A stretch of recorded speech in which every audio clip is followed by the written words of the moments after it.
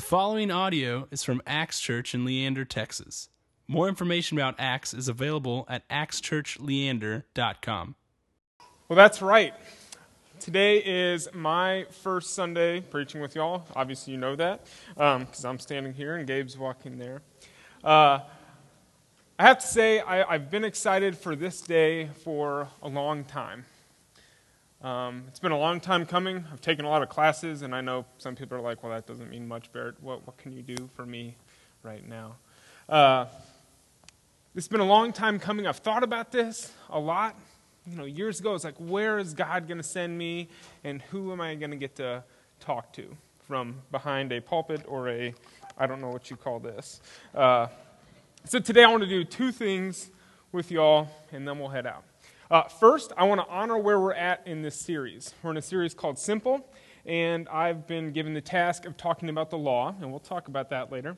But then also, I want to define a little bit what this looks like for us. I want to define what this looks like, because this is a conversation, whether you know it or not. I know it sometimes feels like I'll just get up here and talk to you, or maybe sometimes at you. But there's a feedback loop here. And we're beginning a relationship. So, first off, I got to ask, how many of you have heard of a DTR before? Yes? Anyone? Any more? Anyone? A DTR? Okay, some of you.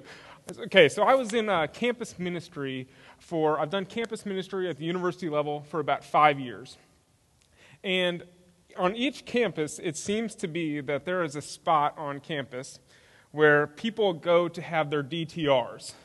On my campus up in Minnesota, there was a nice park with a playground and, what do you call it?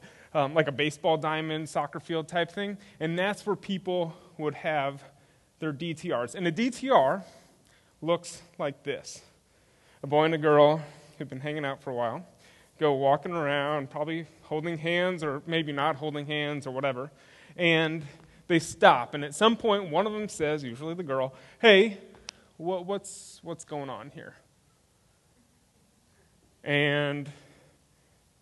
Or the guy says it, and somebody's gut just drops.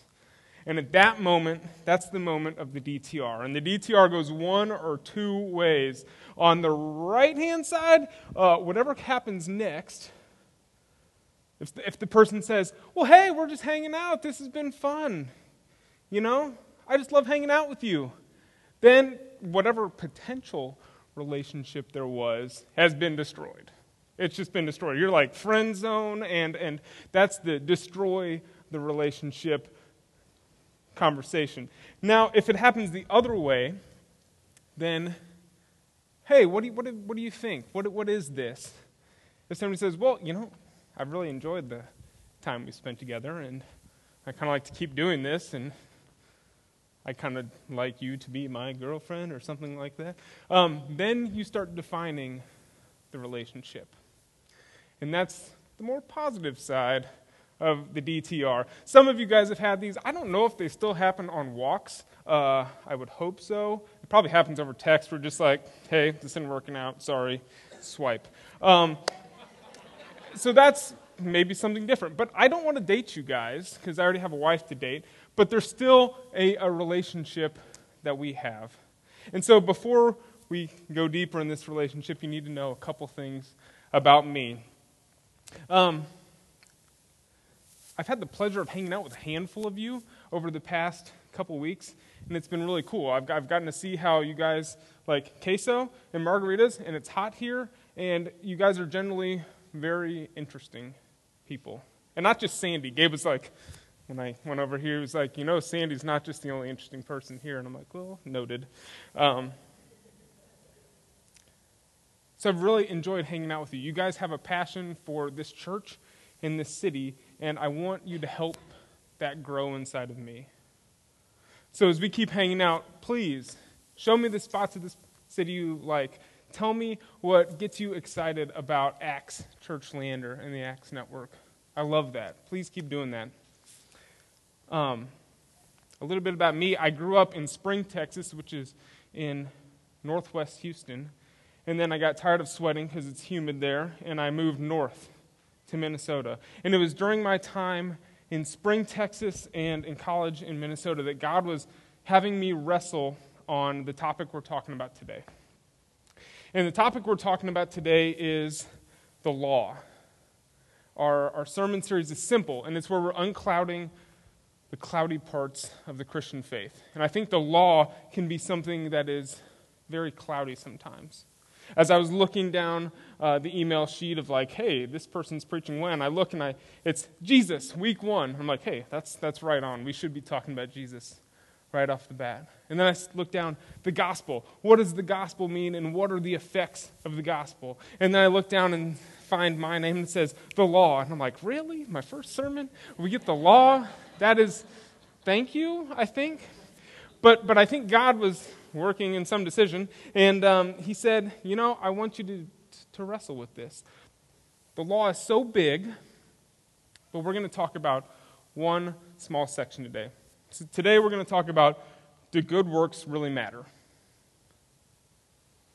Do good works really matter? I've been chewing on it for a while, and maybe you have as well. Something else you need to know about me, I grew up as a Lutheran. Some of you guys might know what that means. Some of you guys are like, oh, okay, I've heard that somewhere. I grew up Lutheran, and if you grew up Lutheran, you have a couple Bible verses that just keep coming into your sphere, and you just kind of know them. And one of them is Ephesians 2, 8, and 9, and it says, for by grace you've been saved through faith. This is not of your own doing, it's a gift of God, not a result of works, so that no one can boast. And so, growing up Lutheran, I had this idea, okay, it's not anything I do. I don't have to do anything to earn this relationship with God. But then I look around, and growing up in Spring, Texas, I'd see some of my other Christian friends, and they're like doing cool stuff, or like doing things for Jesus. And I'm like, wait a minute. There's an aspect of that as well. And so I kind of looked around, and I went to church with some of these people, and I learned that you're supposed to have a quiet time, preferably in the morning, for anywhere between 15 minutes to an hour if you're really pious. And it has to be in the morning, because if you're not, you're going to lose your whole day, and you're just hell-bent and on a path of destruction. So that's one thing. And then you need to pray at least once a day, and preferably before meals, and you have to do it in public as well. And then I learned, the real high school people that were really Christian took their pennies from their Whataburger job and they tithed it. And then the hardest thing to do is you find an old lady who's crossing a street, preferably with a walker, in the suburbs where there's no crosswalks, and then you get out of your car and you help her across the street. These are the good works that you're supposed to do. And I'm like, okay, I wake up late. I don't know any old ladies. There's no crosswalks. I'm struggling with this. But I know it's like something that's kind of built in me that, hey, this should probably be part of my life. This is where it gets cloudy. I think God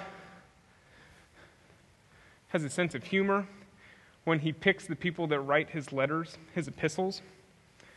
And I think he does that today.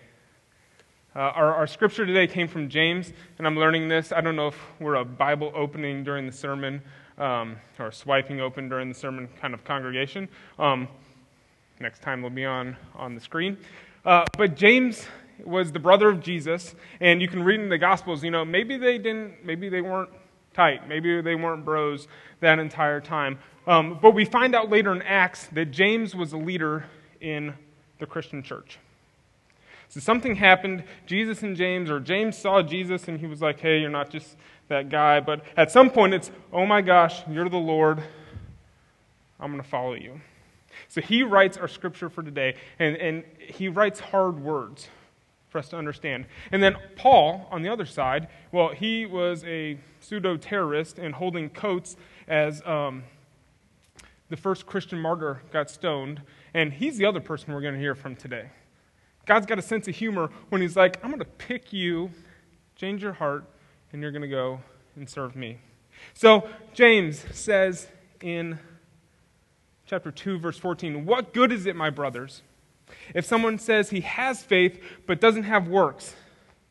Can that faith save him? Can that faith save him?" James does something here. He kind of sets up, he kind of hints where he's like, that faith? And he kind of puts it over to this side. He's like, can this faith without works actually save you? Because James looks at that faith without works, and he says, well, that just doesn't look complete. And it kind of looks useless. It kind of looks barren. And he says, he ends up calling it dead. He's like, this faith that doesn't have works in it is dead. Paul, the other guy, he wouldn't even touch this with a 10-foot pole calling it faith. He just doesn't even look at it and say it's faith. James is like, well, this is faith A over here, that faith without works. Paul would just be like, no, that's not it. And this is, to me, where it gets cloudy.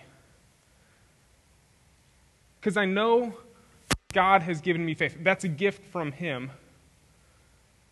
But that turn, where the works come in, that's where I think where we lose some of the clarity in the text. And so whenever I lose clarity, I'm a visual person, so I have to draw it out. So I drew out this little thing. And this is what I think goes through my head and can go through the heads of a lot of us when we get this cloudy. So God gives us this gift of faith. He comes down and changes our life. And then there's like a list of rules, as it seems. And oftentimes when you're tithing or doing a quiet time or finding that old lady, the mythical old lady, it feels like God's given me this awesome gift of faith, and now I'm going to work to prove it to him, that I have it. Or it got confusing for me when somebody said, don't you want to please the Lord?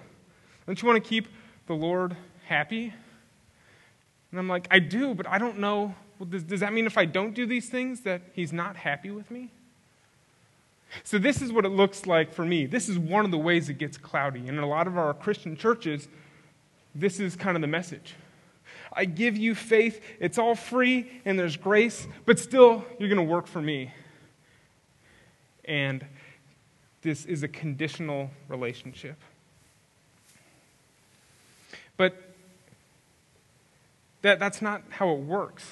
If you think about Jesus and you, the Spirit working inside your life, it's like that DTR, okay?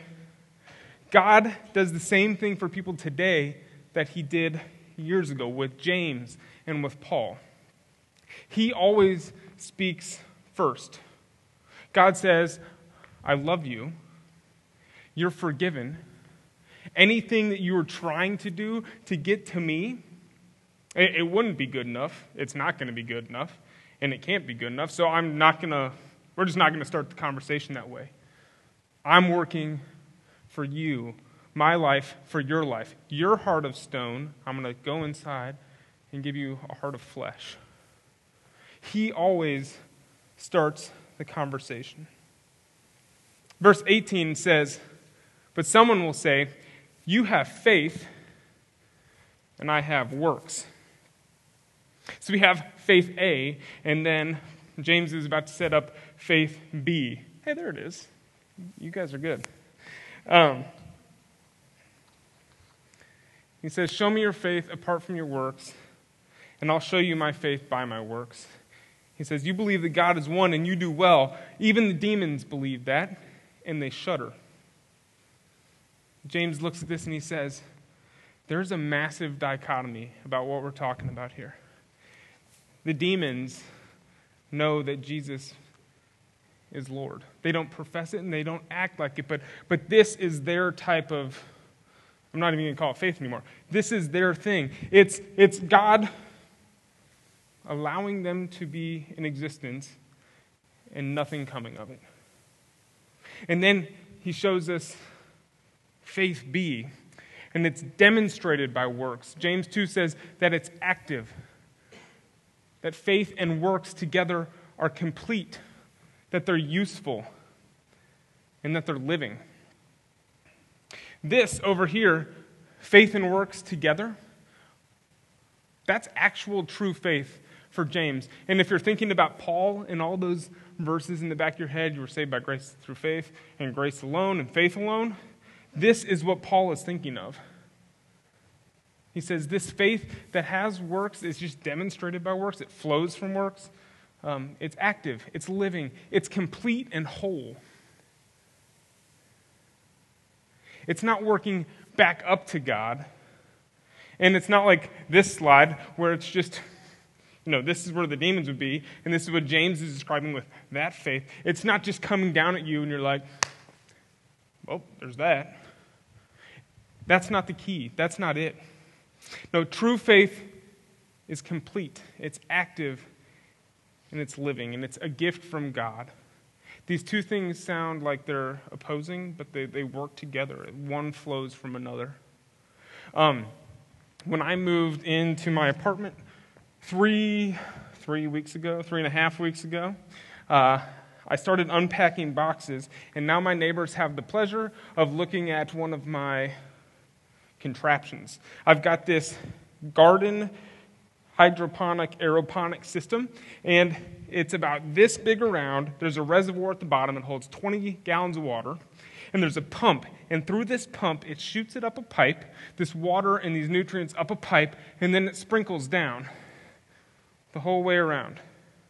And inside this cylinder, there's pods where you put plants. I know that it's a gardening system. My neighbors have no idea what that is because it looks like my junk on my deck just sitting there.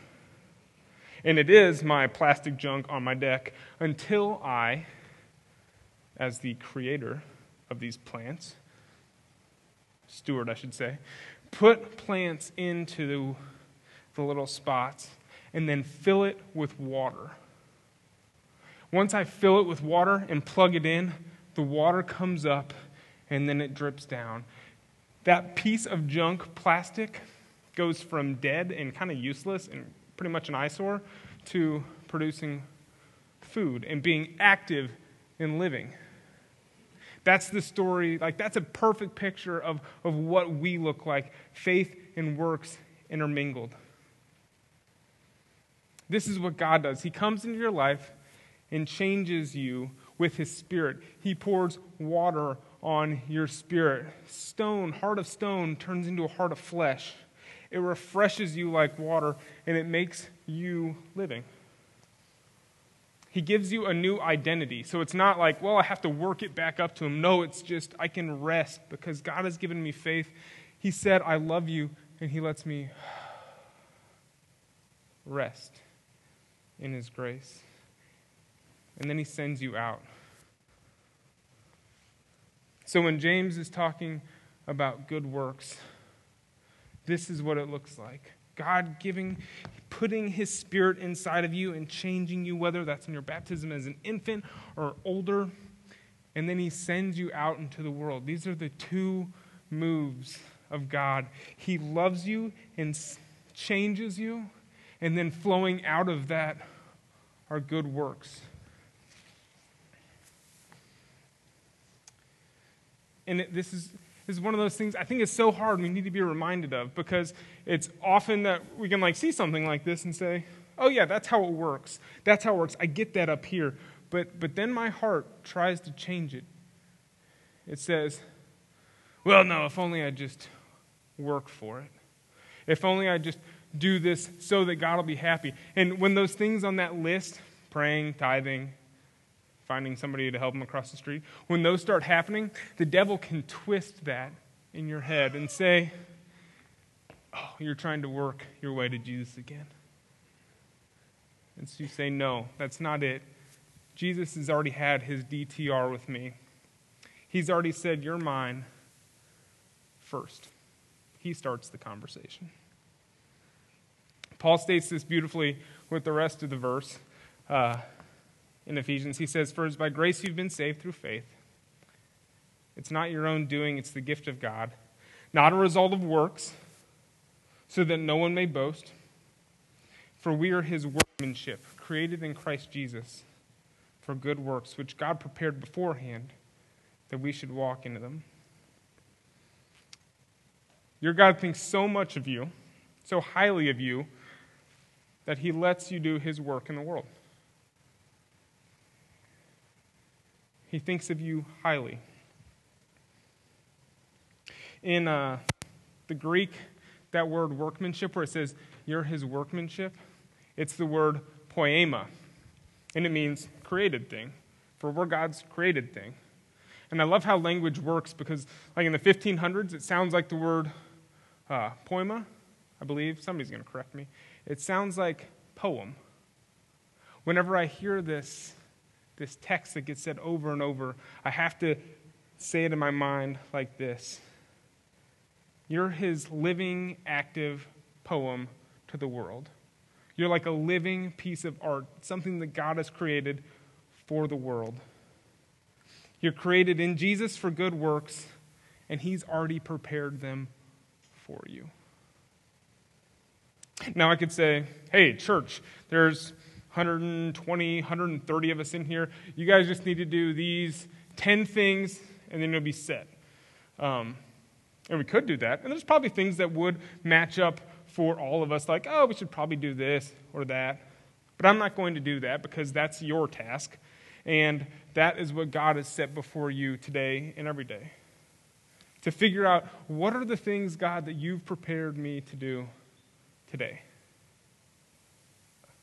I've got certain tasks that I need to do, and you have certain tasks that you need to do. I know that some of you will end up changing like the 9th or 10th diaper today, and not my task. I don't want it. I've borrowed small children before, and hopefully God will do that for us someday, but it's not today, so let's let that be your task, and I'll have mine. But you have a good work that he's already prepared you for and equipped you. He's kind of like worked in you, and there's something already ahead of you. So if you are thinking, hey, that's great and all, Barrett, what do I do now? First, we have to start with prayer. Ask him, God, what does this look like for me? I have a kind of a life that's kind of in a routine, and I don't know what the things you've prepared for me are. So if that's you and that's me, say, God, will you shift my lens so that I can see the things that I'm already doing as things that you've created for me to do? So that's one. And then two, if you're praying that and you're like, well, I still need some help with this, I would join together with other Christians. God doesn't have us do this journey alone, and he sets us up to work together. So we're going to do small groups in a couple weeks here, and if you're a part of a small group, this is part of your thing. How do you live the Christian life together? We're not meant to be in isolation, and we do this together. It's like a team sport. So back to our DTR. If this is a team sport and I get to stand up here and you guys trust me to stand up here, then we need to figure this out. So a couple of weeks ago, Dr. Hempelman stood up here with a book and said, hey, Barrett, do you believe this? And I said, yes, I do. And he said, do you promise to preach this? And I said, yes, I will. And I just want to be clear on my end of the deal. I'm here to live life with you guys for a couple of months and then to go plant a church, and maybe some of y'all will come or not. But my goal along the way is to show you Jesus. I want to show you Jesus. And in return, I ask that you guys do 3 things. 1, please pray for me. We're told to pray for our leaders and pastors. Please pray for me. 2, be honest with me. Life works better when we're honest with each other. And then 3, show me Jesus. I've already seen it in so many of you, and I can't wait to see it in the rest of you. Can we do that? Yeah, I see heads. All right, let's pray. Heavenly Father, you've given us things to do in this world. It's not a burden. It's just stuff that you've already prepared for us. Let us have eyes to see what you've created for us. Shape our eyes to see that, and then give us the courage to walk into those things. In your name we pray. Amen. Thank you for listening to this podcast from Axe Church in Leander, Texas. Feel free to share this message with others and stay connected with us at axchurchleander.com.